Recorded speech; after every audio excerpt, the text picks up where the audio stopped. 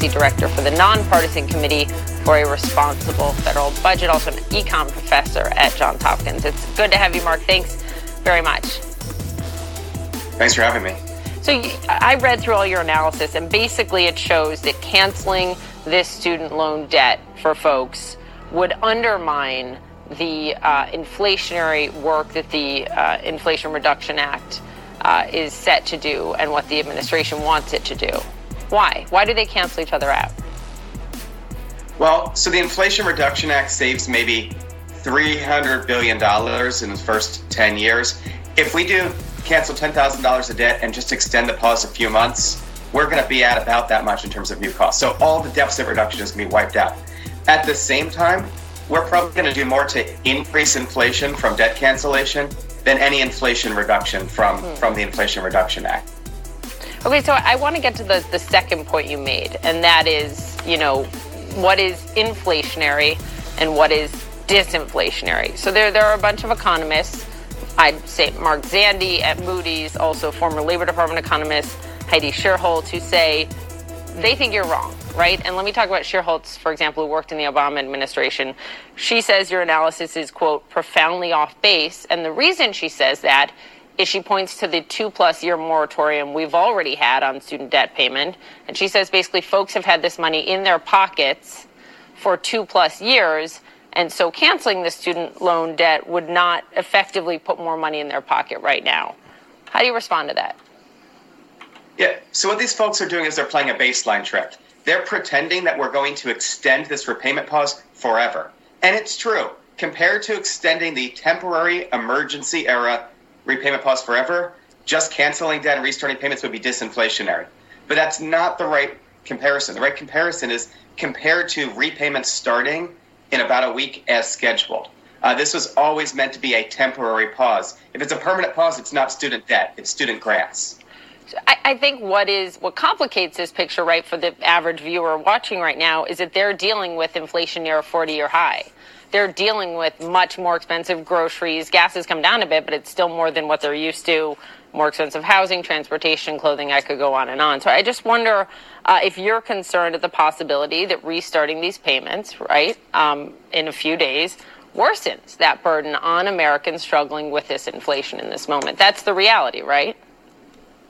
Yeah, that's exactly what it's going to do. And it's not as if this is going to lift inflation from 8% to 9%.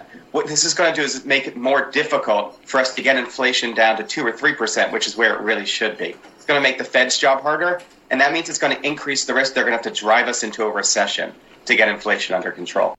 Pay your damn debt yourself. That's where I'm coming in at. Welcome back, everybody. Joe Biden deciding that people that make $125,000 or less, he's willing to cut $10,000 off of your student loan debt. People, pay your damn debt. You are all adults. When you signed up for the program, you knew that you would have to pay the piper in the end. You did it anyways. You chose to go that route because maybe you wanted to finish college quicker than working and doing it a little slower, paying for it yourself. So as an adult, pay your debt. You are responsible for it. People like myself, taxpayers, should not be responsible to pay for your education. I have 4 children. I went out of my way in the state of Florida to do Florida prepay. My kids have to go to a local college, and they get it taken care of. I paid for their college already. I don't need to pay for anybody else's college. We don't need $300 billion of taxpayer money just disappearing. This is the most irresponsible thing I've ever seen. You take these loans out, you pay your loans back. You think you can get away with this on a mortgage, then get away with this on credit cards? They're going to come after you legally. On a mortgage, they're going to take your house. You try not to pay your car and say, you just want to have it forgiven. Guess what? The repo man's coming and he's going to snatch your car out from under you. Pay your debt or work your college off yourself. It's one or the other. If you're one of the people that goes and works all day, goes to class at night, you pay for it out of your own pocket, God bless you. You're getting a higher education. You're doing it the smartest way possible, because when you graduate, you owe nobody nothing. But for everybody else that's 18, who, let's be honest, at 18, you don't truly even know what you really want to do in life. There's a small percentage of people at 18 years old that have had their heart set on one particular profession, and they know that that is what they're here to do. That's what they want to do, so they go for it. Most people that go in there at 18 start doing their basic courses, and they're not even 100% sure what they want to do. Sometimes they go in a direction and figure, maybe I don't really want to do this, and go into a different direction. And the student loan just keeps racking up. Now because of your indecisiveness, because you don't know what you really want to do at that time, which at 18, you're a kid. I get that part of it. But we should not pay for you being indecisive on what you want to be in life. We should not be paying because you just feel like the bill's too heavy. Oh, I know I signed up for it. I know I signed a legal document saying I was going to pay these people back. I know that I just got on the hook for the next 30 years of my life, but I signed it anyways. And now, you know what? They need to just forgive me. This education should just be free. I shouldn't have to pay anybody for this. It's not the way this works. Of course, anything that the Biden administration can do to further put this country into debt and just make it worse off than it is already, the Biden administration is going to do. I understand why he's doing it. He's not doing it because he gives a rat's behind about your debt problems. You think he cares that you can't afford to pay it? He has no interest in your personal life. Where his interest lies is in your votes. See, he figures if he could take that and knock that dollar figure off, he looks like a hero. Oh, and guess what's coming up in 74 days? Yeah, election time. So you think this is probably a small way of buying votes? We're going to delay your payments once again and extend that. We're also going to knock 10 grand off for you. Yeah, it's like a used car salesman. Oh, come in, no money down. You get a ticket, drive it right off the lot. Best car we got. You know what, for you today, sir, special offer. I'm going to give you 15% off that car. You drive it off the lot today. Yeah, we're doing the same thing here. He's buying your votes. All you got to do is check all the D's on your boxes there. As long as you're checking all the D's, he's happy with you. I'll be willing to put America in a financially worse position than it was in prior to this, just so I can retain power, so we could continue down this destructive path. That's why he's canceling student loan debt. Believe me, it has nothing to do with me or you or anybody else. They're buying your vote right now. And if you don't think that that's a reality, you don't think that politicians weigh these options out and play these games, you're not paying attention. Oh, my favorite and most wonderful idiot of all times. She's up to her same old tricks. Let me set the stage. I'm going to play a couple audio clips of her back to back. Listen to them very closely, and then I'll tell you what she's doing. Here they are. Thank you so much, Joe. Thank you, Senator Merkley. Thank you to all of our House colleagues. I mean, we're all here for the same purpose. And Representative Spanberger said it so well, that this isn't just about actual impropriety, but this is about the perception of impropriety. Because in doing so, we're able to tackle two issues at once. One, legitimate concerns about conflict of interest, whether it is a member being able to have access to things like, briefings that require security clearances, and being able to kind of commingle both that experience and the ability to trade stock. Not only that, but also the consideration of having any sort of stock while you are voting on legislation before the House. But then also, we are also tackling a crisis of faith in our institutions in the United States. And that exploitation of that crisis of faith is a direct threat to our democracy, as we have seen over the last 2 to 4 years. And it is our responsibility to ensure that we eliminate, again, that perception of impropriety, because it is these perceptions that can be exploited to undermine our most sacred institutions. And I apologize. I said 2 videos. I meant to say a video and a text message. I was thinking of something else. Anyways, you heard the audio, so remember what you said in the audio, and then a tweet that she sent out in March 20 of 2020. Members of Congress should not be allowed to own individual stock. We are here to serve the public, not to profiteer. It is shocking that it's even been allowed up to this point.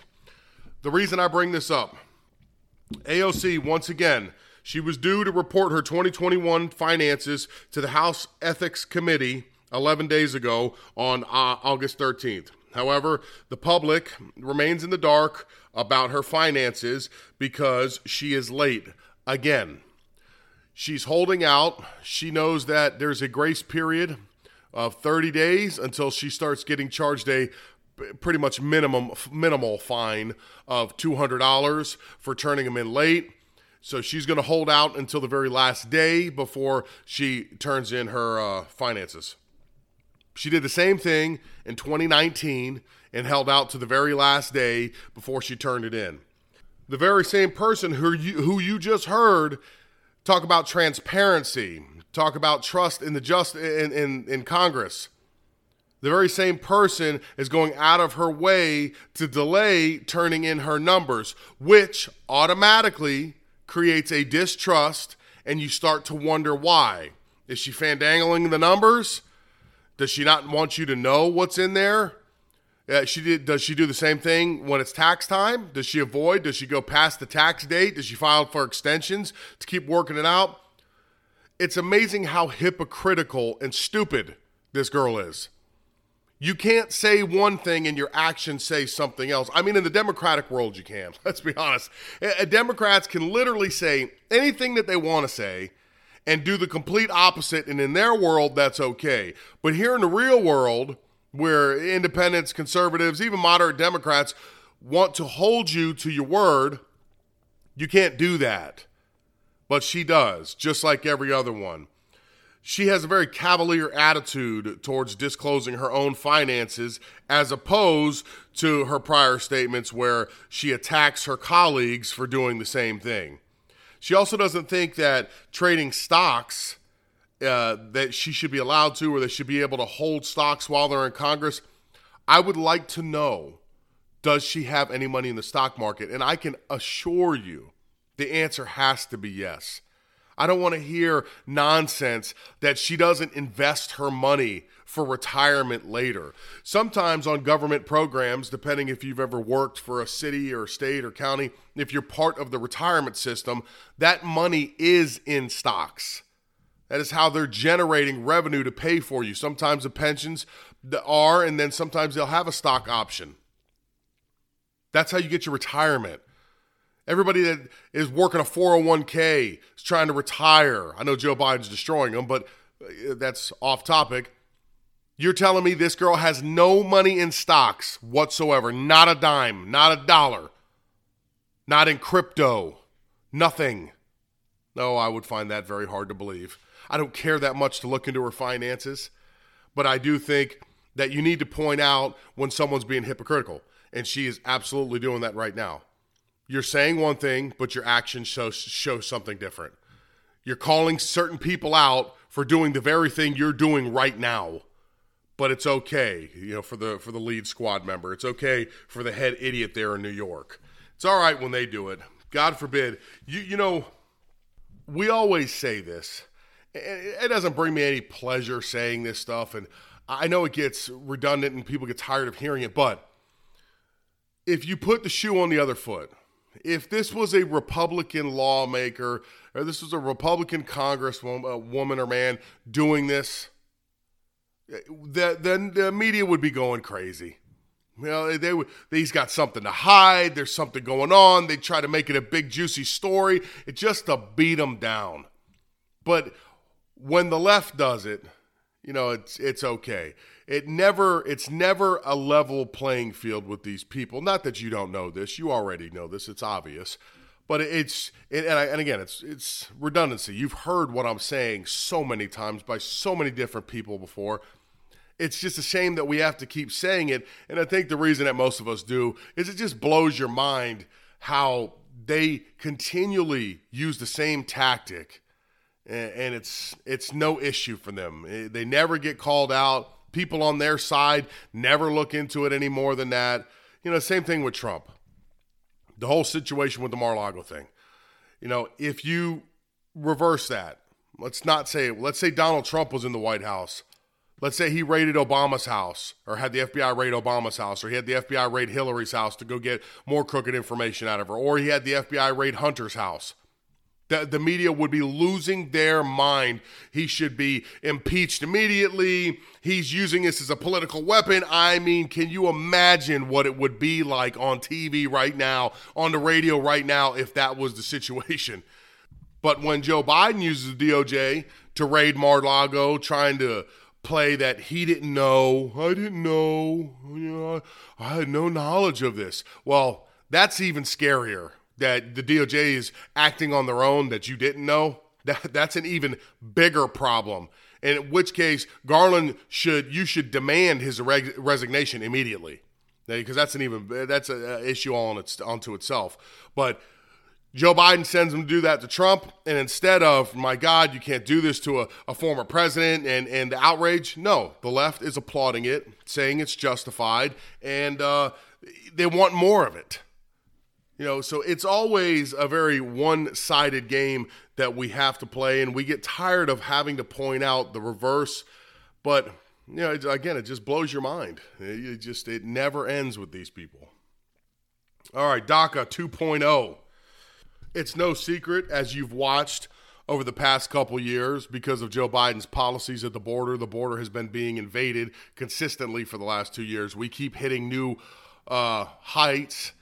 Every year, there are more and more illegal crossings each year. It's not slowing down. And keep in mind, too, that we don't know the actual number of people that are coming across the border. The ones that are reported are the ones that we have caught or stopped or encountered at the border.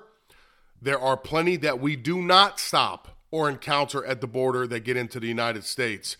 I would venture to say you could probably add an additional half of whatever's come across that we've caught to that. So if at the end of the year we are over 2 million illegal crossings, it's probably more like 3.